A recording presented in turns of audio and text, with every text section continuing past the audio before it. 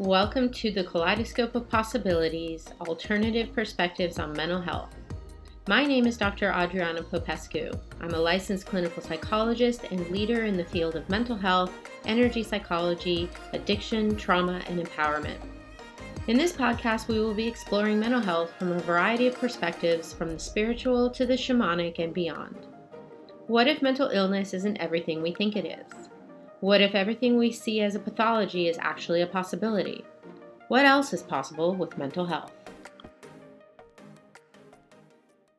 Hi, everyone. Dr. Adriana Popescu here with you today with another episode of Kaleidoscope of Possibilities, Alternative Perspectives on Mental Health. I'm very excited to have with me Dawn Cloud Alter. She is a complementary alternative specialist who focuses on healing the whole person.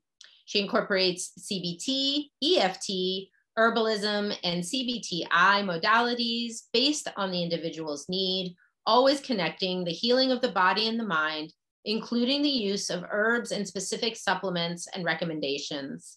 She has a BS in Human Services, a master's in Marriage and Family Therapy, and is a certified EFT practitioner, certified family herbalist, and certified cognitive behavioral therapist for insomnia. Dawn was an adjunct at Western Connecticut State University teaching classes on herbalism, and she is an avid gardener. Welcome, Dawn. Oh, hi, hello. It's great to be here. Thank you so much for having me. Yes. It's really an honor. Thank you. Thank you. Dawn and I actually met through a project I want to talk about a little bit later. Okay. But first, I always like to start the show with asking my guests to let us know a little bit about yourself and how it is that you came to be doing the work that you're doing. Okay. Well, I've been around the block a while. I have 3 grown children and a beautiful 2-year-old granddaughter. So I was raised in a household with parents who loved to garden. And my mother was also a writer, but she could also tell you the botanical name of everything around her that was growing or that she planted. And so that was instilled in me at a very, very, very young age. So I grew up with a love of nature, a love of plants, of digging in the soil and that whole aspect of it. As I got older, I became interested in the human body and medicine. Thought I was going to go into medicine, and then ended up switching based on an experience I had in terms of learning meditation, in terms of going to the other side, in terms of really making the decision to work with people and helping them heal on an emotional, psychological, and spiritual level. Because for me, healing incorporates all of those things. So that's where I began. I had a mother who used to say, if you can't easily pronounce what's on the label, don't ingest it and don't put it on your skin. Good advice. So she once shared a story with me when I was older about an aunt who was all excited when aluminum foil came out. And my mother's response was, I don't know what you're excited about, it's metal. And you're heating it and you're cooking with it. So that's the beginning. And so, I went to school and I went to graduate school, and then still always loved to garden. And then I had a child who's now 36 years old. And I said, well, Dawn, cuts, scrapes, bruises. There has to be other alternatives for that, once he became a toddler. So I started to do research, and basically for the most part, almost pretty much, back in the day when you did research, you had to go to the library. And then I found other individuals who were using herbalism and using it traditionally. I worked with a few Native American healers who used herbs. Studied, took classes and all of that, Rosemary Gladstar, and the list goes on and on and on. So I went in my kitchen and started making things. And then other people said, well, wow, this is really cool. can I have some? And I said, sure. And it was like, well, wow, this really worked. So, I'm really grateful to my upbringing and grateful to my parents, um, exposing me to the love of nature and instilling in me that there's a connection, that we're connected to all of it, that we're not separate, that our bodies are not, our physical bodies are not separate from our minds, are not separate from our spirits, et cetera, et cetera. So, that's how I started, and I just kept doing my thing. And here I am. Mm-hmm.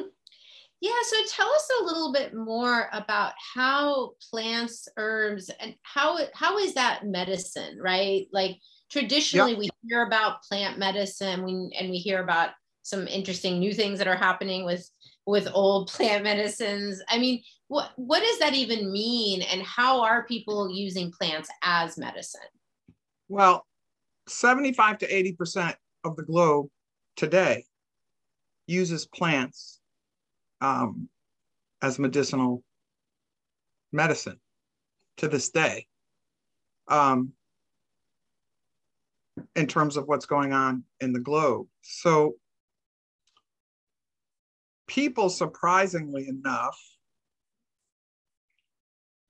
aside from getting educated, aside from becoming ill, having illnesses and experiences, or loved ones having those experiences, and seeking allopathic, which is the normal medical Western way of healing, and found that in many cases for them, it wasn't working. And so they began to seek out other methods, either based on things that they heard or talking to someone in a natural health food store. Supplements and that whole process today is $1 billion business. And a lot of people will still go see their regular physicians today and don't necessarily inform them of all of the things that they're taking or using, based on probably some fear and some apprehension as to how their regular GP or internist will react to them. So, that's that process. And we also know that the pharmaceutical industry,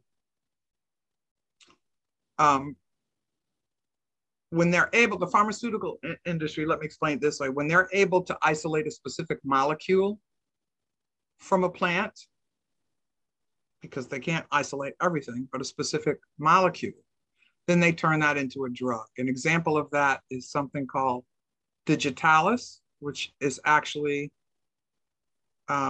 used as a heart medication, but it comes from the foxglove plant.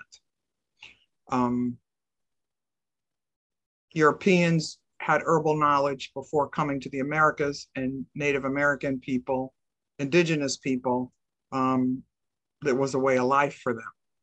So that introduction was really, really important, because when the Europeans arrived, there were many things that they weren't accustomed to or used to. And, I don't want to use the term work together, but learned an awful lot from the indigenous people that were here in terms of, what they use, from everything from a toothache to assisting a woman in childbirth. And so that began to grow. More people came over. Then you had, midwives and physicians and that whole thing. So, and this exists all over the globe, everywhere. I was just reading an article today on herbs that are used in Nigeria.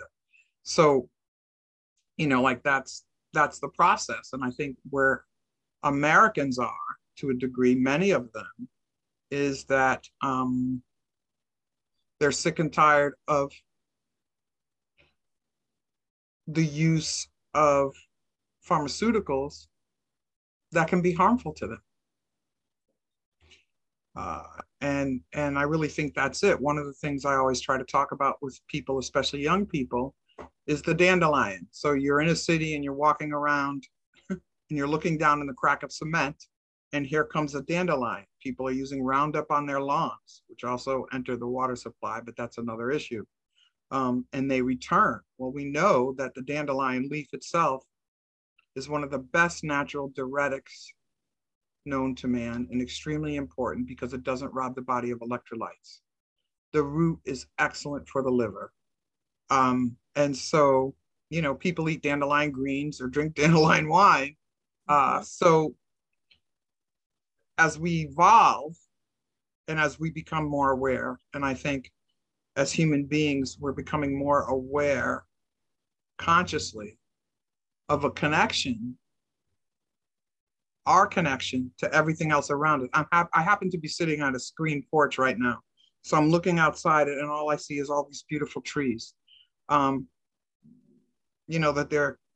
they're just not there for the sake of being there, that there's a connection there, and that they have the potential to really assist us and help us heal. My father used to always say to me, I would look down on the ground and I would say, well, what weed is that? And he would say, it's not a weed. We just don't know what it is yet or what it does. It's here on purpose. Mm-hmm. So I think that's great. I think it's exciting. You're in California. Naturopaths there are like kicking it. They're able to have been for many, many, many, many years. California has always been very open to, things like aromatherapy, seeking a naturopath. Naturopaths have had, and probably still do, I'm not sure, hospital privileges. I'm here in the Northeast. That does not happen, or at least it hasn't happened yet. So people are seeking and getting answers to things that can really assist them. But herbs, like everything else, it's nothing is a one size fits all. So when you're sitting down with a person, you want to know about their constitution, you want to know about their diet, you really want to be specific about any medication they're taking or have taken, because they can also be nurturing and tonic and tone the body, but they can also be powerful and poisonous. So that's why one of the things I always tell people is, do your research, seek advice, and ask questions, so that you can empower yourself. So when you work with folks who maybe have, let's say, a mental health type diagnosis or symptoms like depression or anxiety, it's what we most commonly see nowadays. We're seeing a lot of people with trauma and PTSD. How can herbs be something that assists someone who might be dealing with some of those issues? Okay, well, the first thing I want to say is when someone makes an appointment, before they even get in the door, I send them an 8-page form to fill out because I want to know about their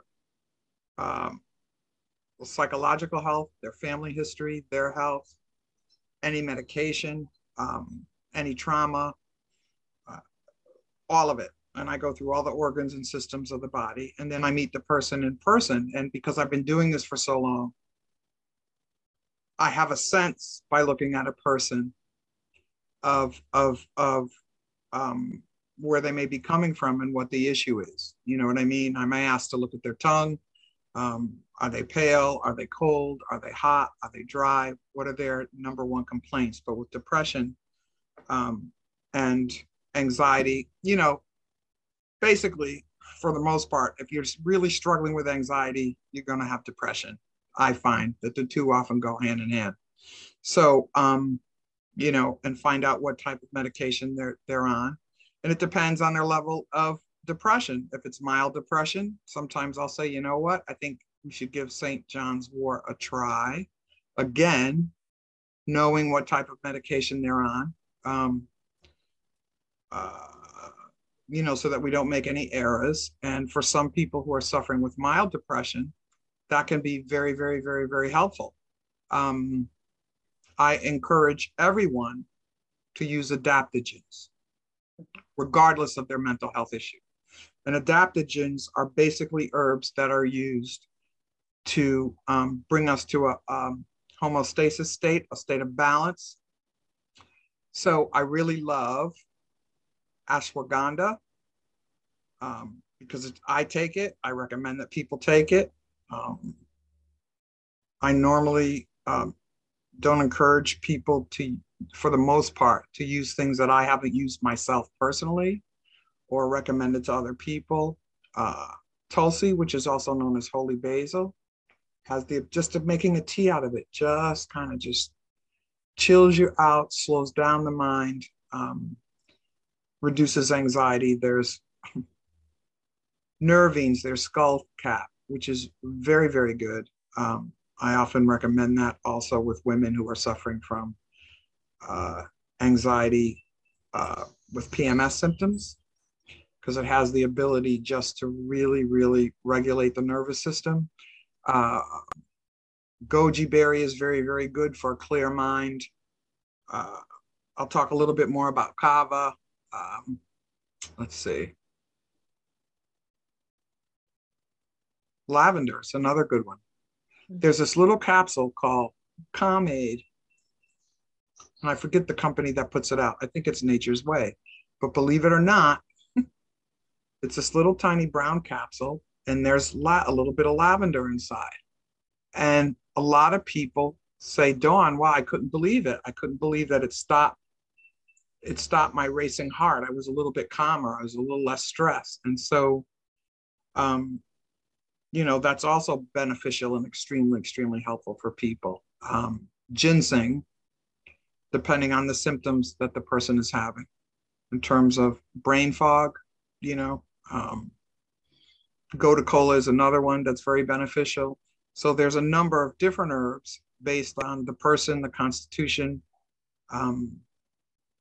what I see and what I sense in front of me, and what they've tried that has been beneficial, and things that have worked and what has not worked for them. So let's see, am I missing something? Oh, saffron is huge. The spice. Mm-hmm. It boosts the neurotransmitter serotonin in the brain. Mm. Now, saffron is one of the most expensive spices in the world. You can actually grow it. And it's not that difficult to grow. So that's pretty exciting. What else do we have here? Oh, rhodiola. Mm-hmm. Also very, very good, very beneficial for people. So with depression, PTSD, and as far as trauma, there's lowercase trauma, lower T and capital T. We all have trauma. And we're dealing with COVID. We're dealing with the world just being where it is right now. We're dealing with issues with the nation just being the way it is. All of us are under a tremendous amount of stress. And so, sometimes it's just saying to a person, you know what, I want you to get some chamomile tea, organic chamomile tea, and some Tulsi, and either have it at the beginning of the day or the middle of the day, just to calm you down a little bit. Now, if it's really intense, then I get into other things. I'm a big proponent of CBD, huge. Tell us more about that. Yeah.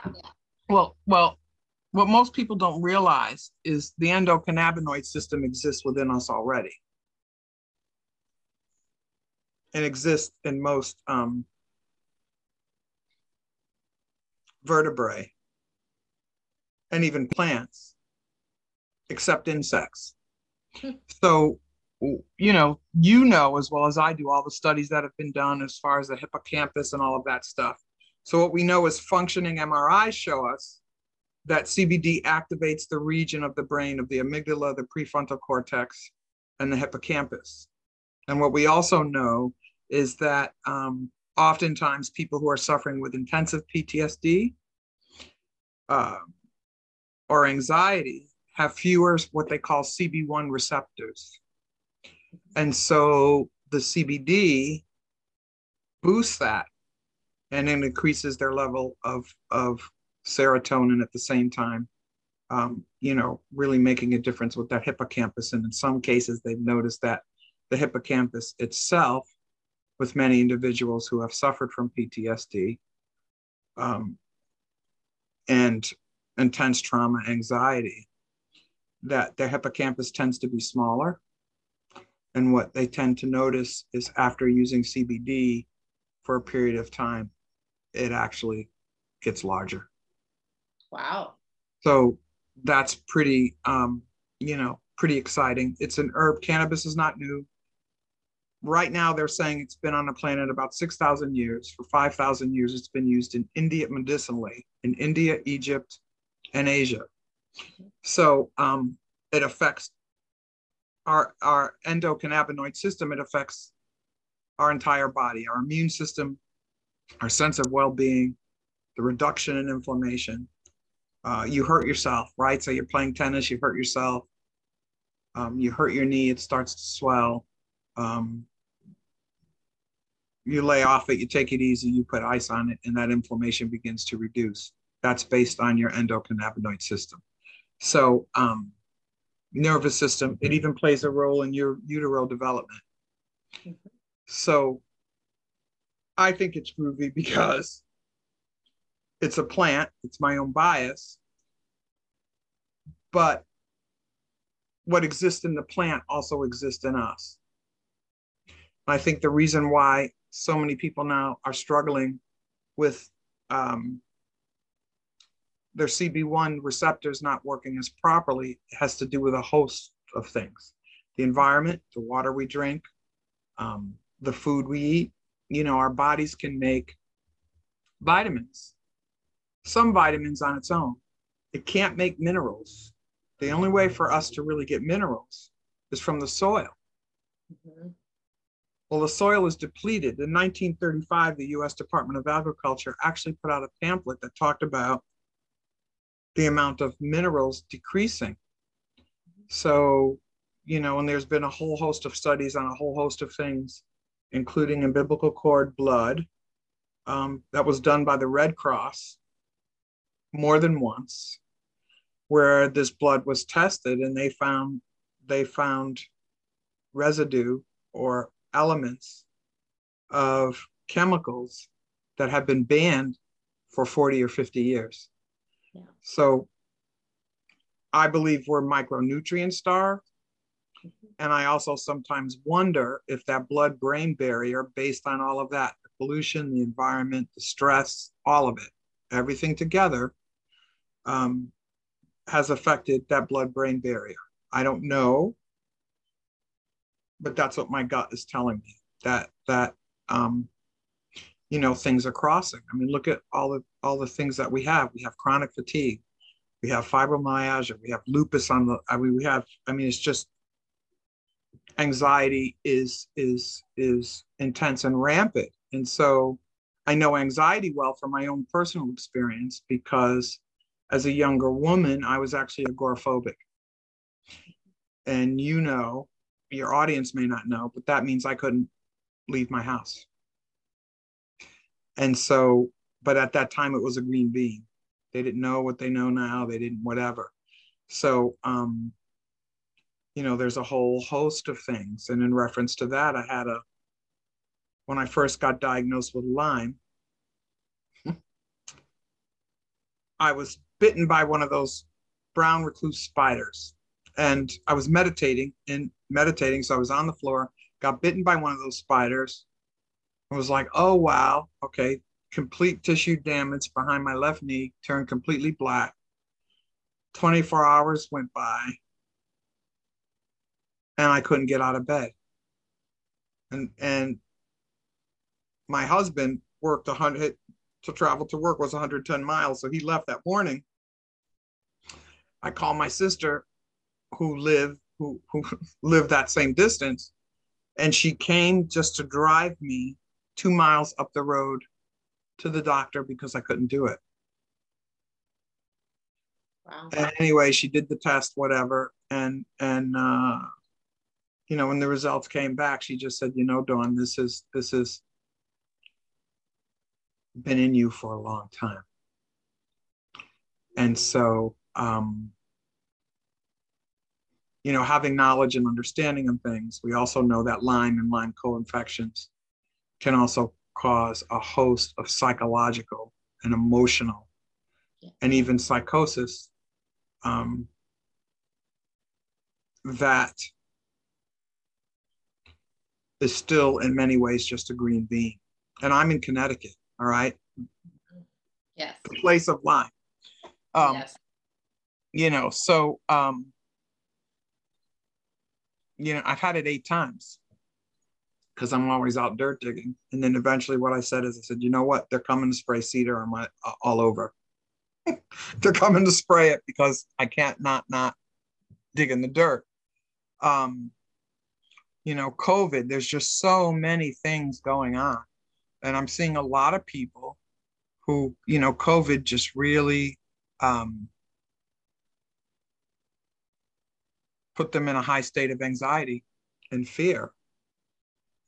And for some people, for many people, it was caused a lot of trauma because, they've known people or have family members who didn't survive it. So I always recommend with working with people, number one, we're going to try one thing at a time. If your depression is mild, we may start with some St. John's wort, feel it out. I like extracts and tinctures. See if you notice a difference.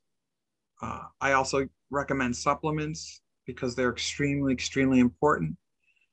Most of us who have suffered with intense trauma or anxiety especially can oftentimes be low in vitamin D, but really depleted of magnesium. And magnesium is everything. And the one thing most people don't understand is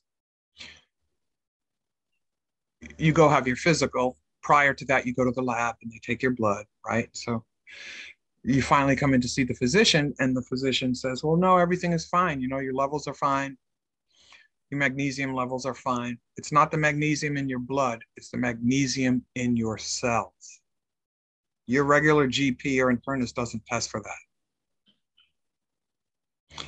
And so if someone is saying, Dawn, I'm having difficulty sleeping and I'm really, really anxious, I often recommend that they take magnesium glycinate. And as an herbalist, what I do in that case is I bring them up to a therapeutic dose level. Vitamin B12, B complex, extremely, extremely important. Vitamin D is another one. So these are basic standard supplements that I often recommend that people take because we're just depleted. Especially when you live in the Northeast, seasonal affective disorder is very real here. Come winter, like right now, like all of us are like, woo, yeah, summertime and the sun is shining. It gets dark early. They set the clocks back. Things like COVID on top of it, it just is really hard and really difficult. So if I was to make a recommendation today, period, in general, one of the first things I would recommend that people start taking is ashwagandha. Yeah. And Tulsi, which is holy basil. And making it as a tea is really, really fantastic. And if others are really suffering from intense anxiety, PTSD, I don't know, there's been some studies even with schizophrenia and CBD. And autism, depression, of course, anxiety. I really encourage people to either seek out a consultation with someone. And well, you're in California, so you guys probably have dispensaries all over the place. But for depression, what has happened with a lot of people who are on some intense medication for depression, when they start using CBD and start using it regularly, many of them are able to cut their medication, their antidepressant medication, in half. Wow. So, I just think that's fantastic, and that's that's wonderful, and it really benefits a lot of people. The CBD is cannabis. Cannabis and marijuana cannabis I'm saying that for the sake of the audience. They're the same plant, except CBD is it's not psychoactive. It only has basically between 0.03% of THC, and that's why it's legal. Right. It does not get you high, just taking CBD. Yeah, there you go. It doesn't get you high. So, and you can take it in a variety of ways. You can take it as a tincture. You can take it as a gummy. Gummies take longer because they have to go through your digestive tract. Mm-hmm. Yeah, you know, people use them as salves, they use them as oil or whatever. So, you know, I highly recommend that people look into that. If anxiety is an issue for you, however, you have to stay away from high strains of THC because that can induce paranoia and make you more anxious.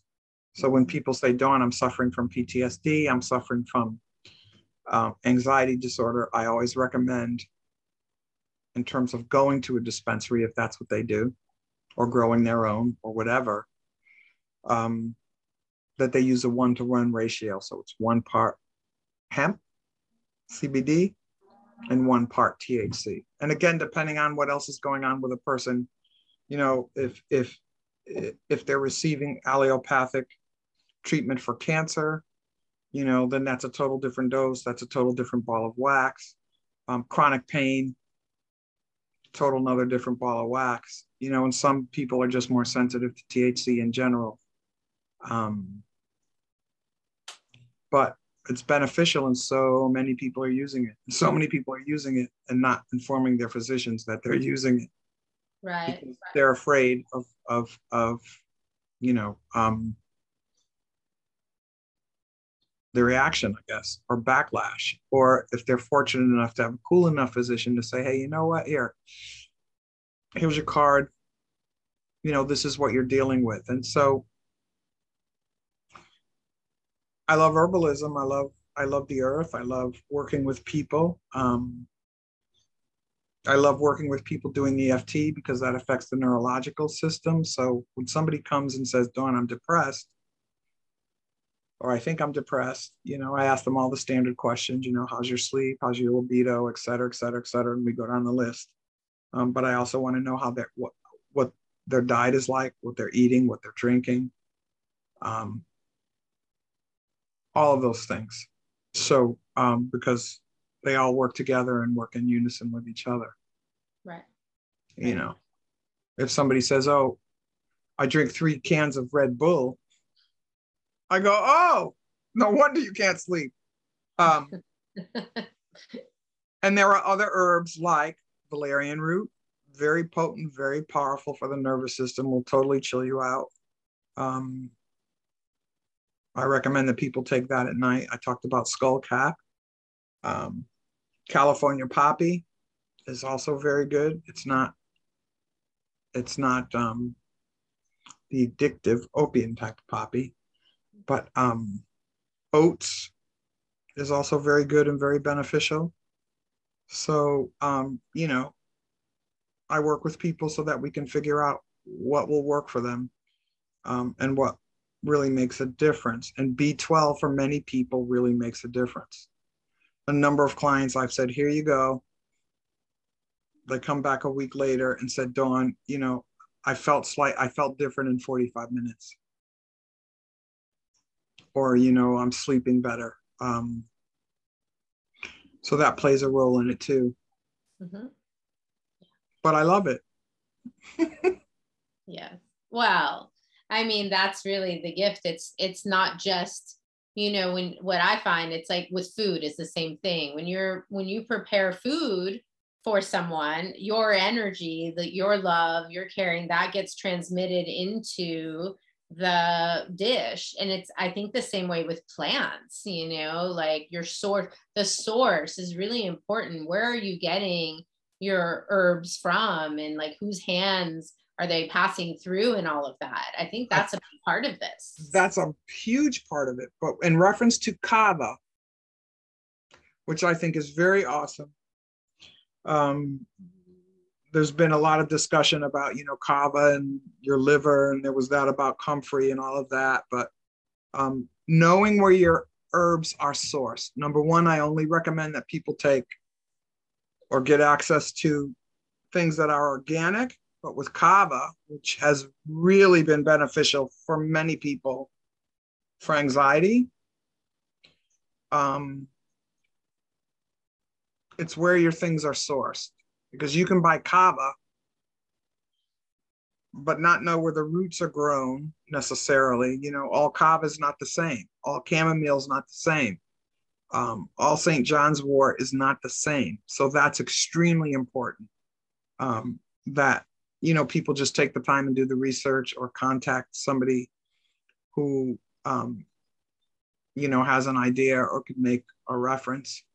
But kava, I've seen it work wonders for many, many people. And if people are on it and on it for a period of time, I also recommend that they have their liver enzymes checked, which is really quick, really easy. And, you know, I haven't had anybody come back and say, oh God, darn my liver, because I asked to see that stuff. You know, that they've had any problem with their liver enzymes. So, you know, that's been used for thousands of years. On the Pacific Islands, people use it initially for ceremonial purposes. And, you know, it can really make a difference. But another thing I want to say, because I think it's very important, is that we live in a culture in America and in the Western part of the world where we want a quick fix.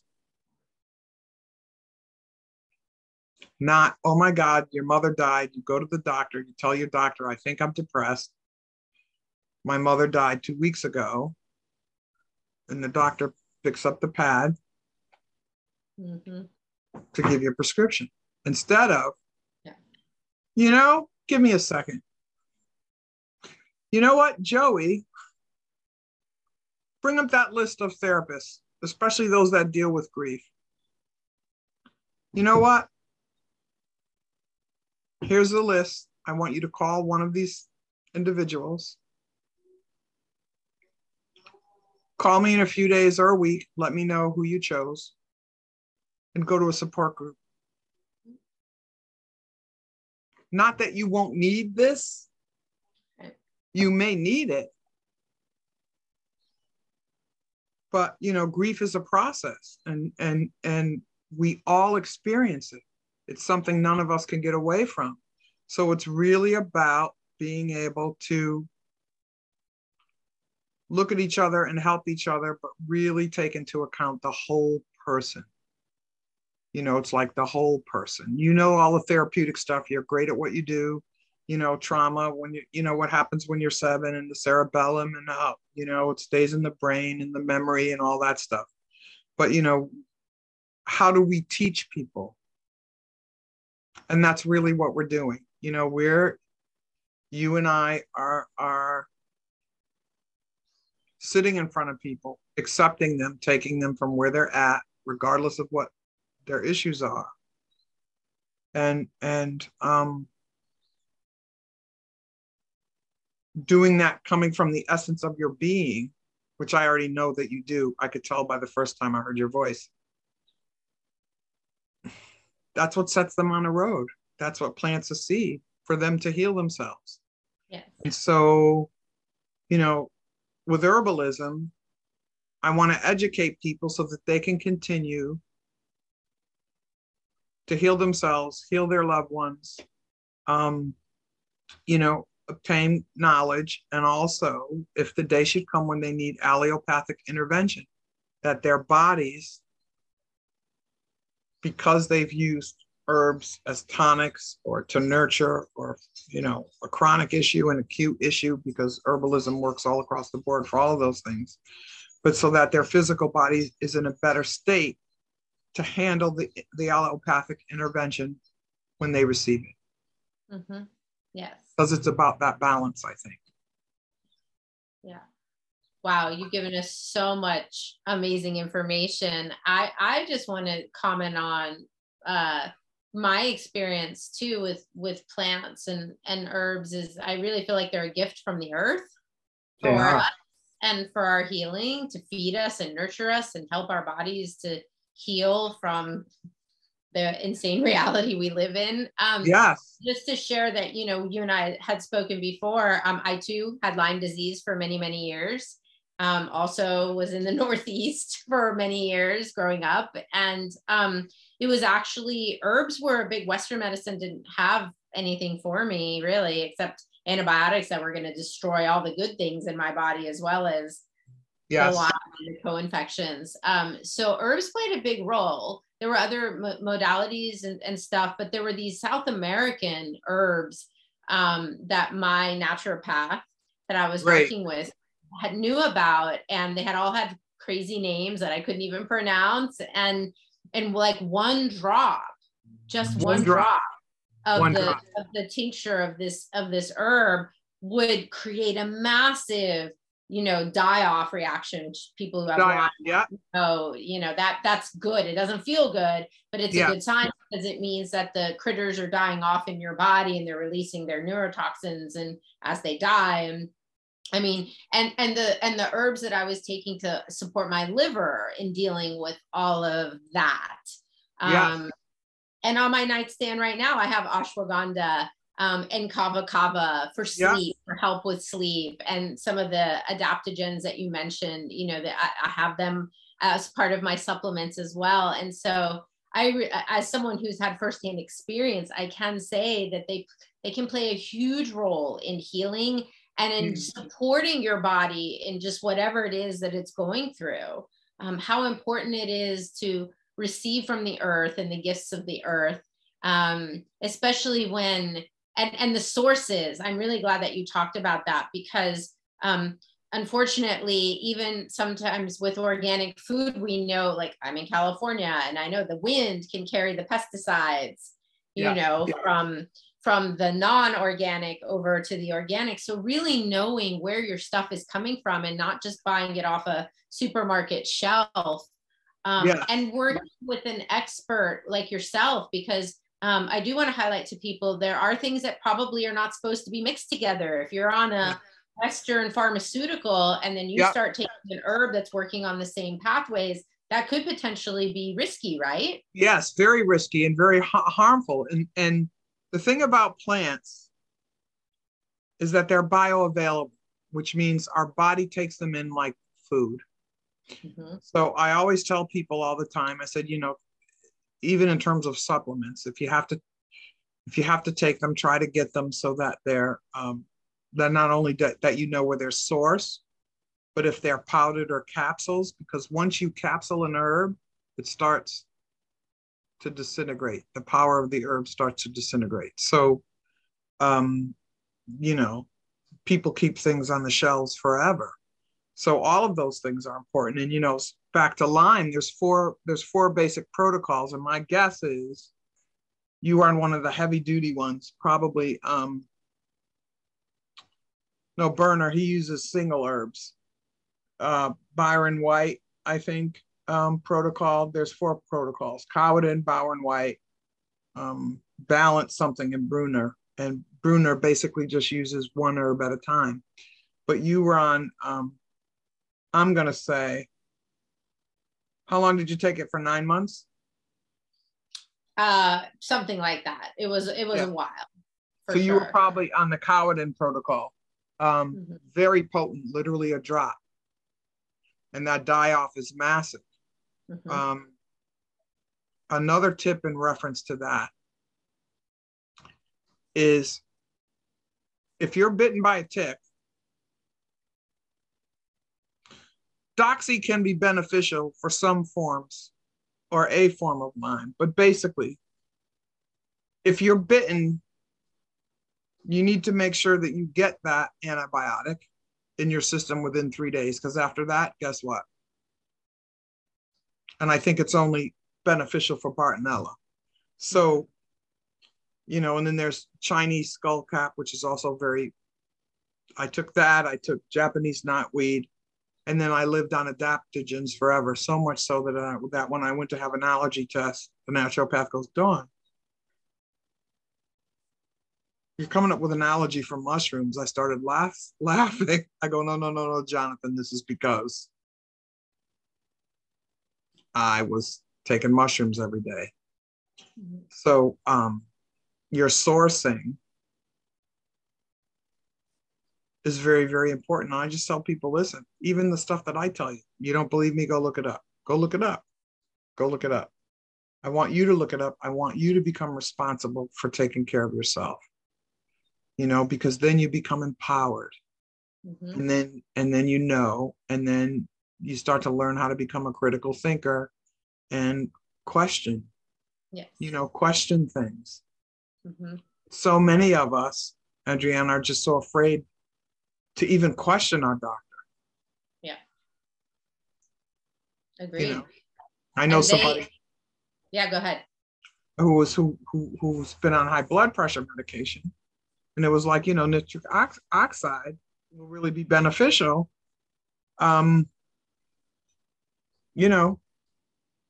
Start drinking beet juice. Well, guess what happened? Mm-hmm. Right. So they were able to actually reduce that. So I think my message to people is, don't be afraid, ask questions. Mm-hmm. You deserve answers. And even if a person doesn't know the answer, that's okay. Hopefully your physician or healthcare provider can actually look at you and say, you know what? I don't know.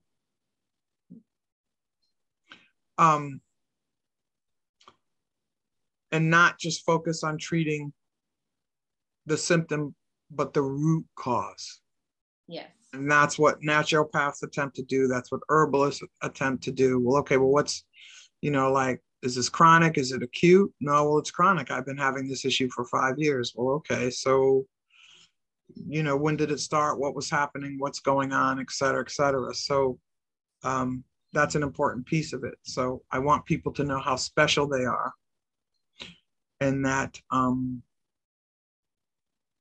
the power exists within them to make changes. Yeah. And to learn and to educate themselves, for the planet, and for their families. Yeah.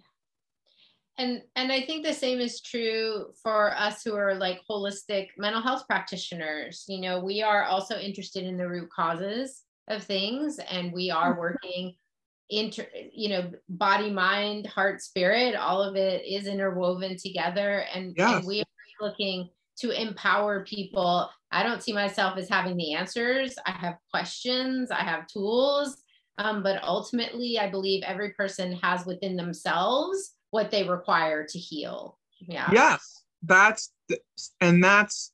really it. That's really, where they're sitting with them until they're able to see the light within themselves. Mm-hmm. Yes. And that's really it. And it's important for us, because I have to say this before I go, because I have to. Mm-hmm. Because we're healers, because that's who we are. It's often difficult for us to take time for us, and to take time to be good to ourselves. Because, helpers and healers need to be needed. That's why we do what we do. Yeah. So, that's an important piece too. And I'm a work in progress like everybody else, mm-hmm. like every other person on the planet. Yeah. I have light, I have shadow. Mm-hmm. And the biggest lesson I've learned is to be able to not to run from the shadow, but to be able to go, oh, Dawn, this is your shadow side. Mm-hmm. Okay, so there it is.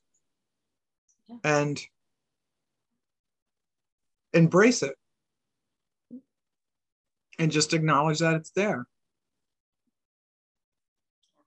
I could talk to you for hours. I know. Well, I think what you just said is actually a great segue to the very last thing I did want to cover today on the show, which is this wonderful project that you were inspired to create, that I heard about and I also wanted to participate in, this Nurses Project. Can you tell us a little bit about that? Yes. What happened was I happened to read so March 2021, I think, yeah, March 2021. The New York Times actually had, in their opinion section, had a video. And in the video, this was a COVID unit. They took the video into the COVID unit with the nurses. And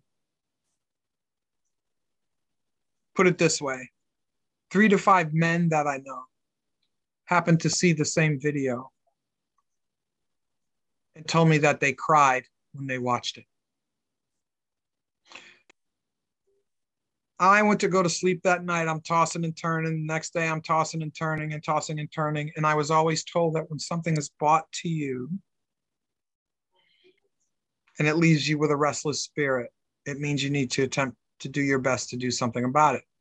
So I had this brilliant idea. I said, wow, these nurses, they're those that have children are trying to educate their kids at home, you know, because then everybody was homeschooling and all of that. And they're burnt out, and they're not only taking care of patients, they're actually sitting with patients who are dying on a computer with their families, because their families couldn't come and even see them, even to say goodbye, those that were transitioning. And so the toll, the amount of trauma and level of intensity that nurses all over the world have been going through. So I, sitting here, said, this is not right. Dawn, try to find some clinicians, just totally just see if you can find some clinicians who'd be willing to offer 3 individual sessions or group sessions to any nurse who has really experienced, you know, either PTSD or anxiety or not wanting to go to work, and a host of other issues based on being exposed to this kind of heavy duty, capital T trauma, day in and day out, going home, doing a 12-hour shift, sleeping for 4 hours, because some of them were doing that, and then returning. And so, you know, we tried getting that out to hospitals. Of course, hospitals are now huge corporations now, not like back in the day. Even speaking to nurses privately that said, Dawn, it's a wonderful idea.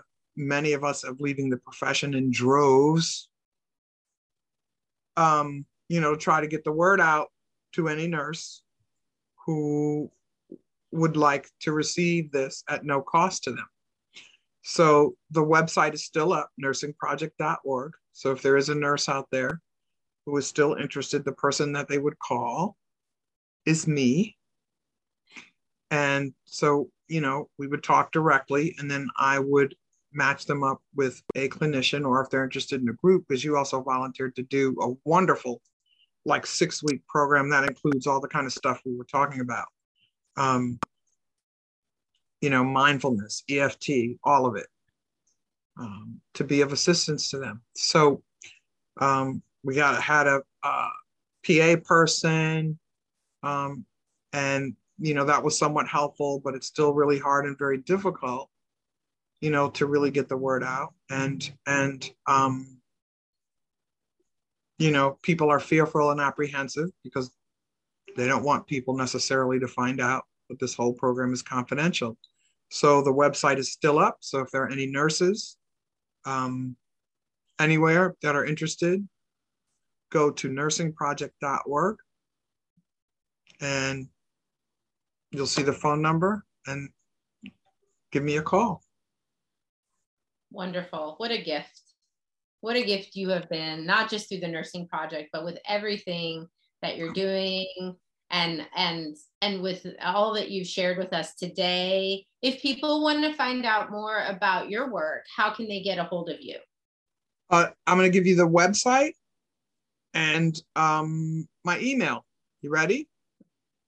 Okay, that's alter-nativehealing.com.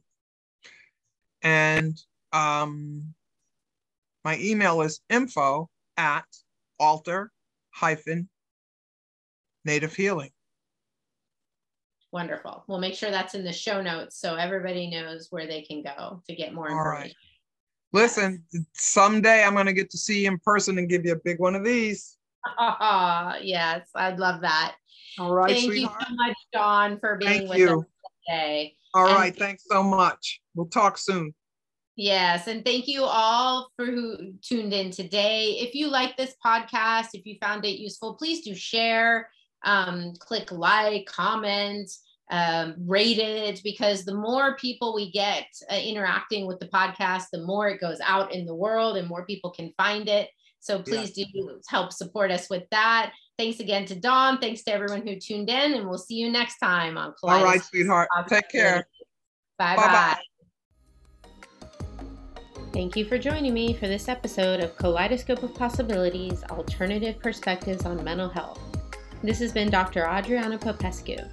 If you enjoyed this episode, please like and subscribe and share with others.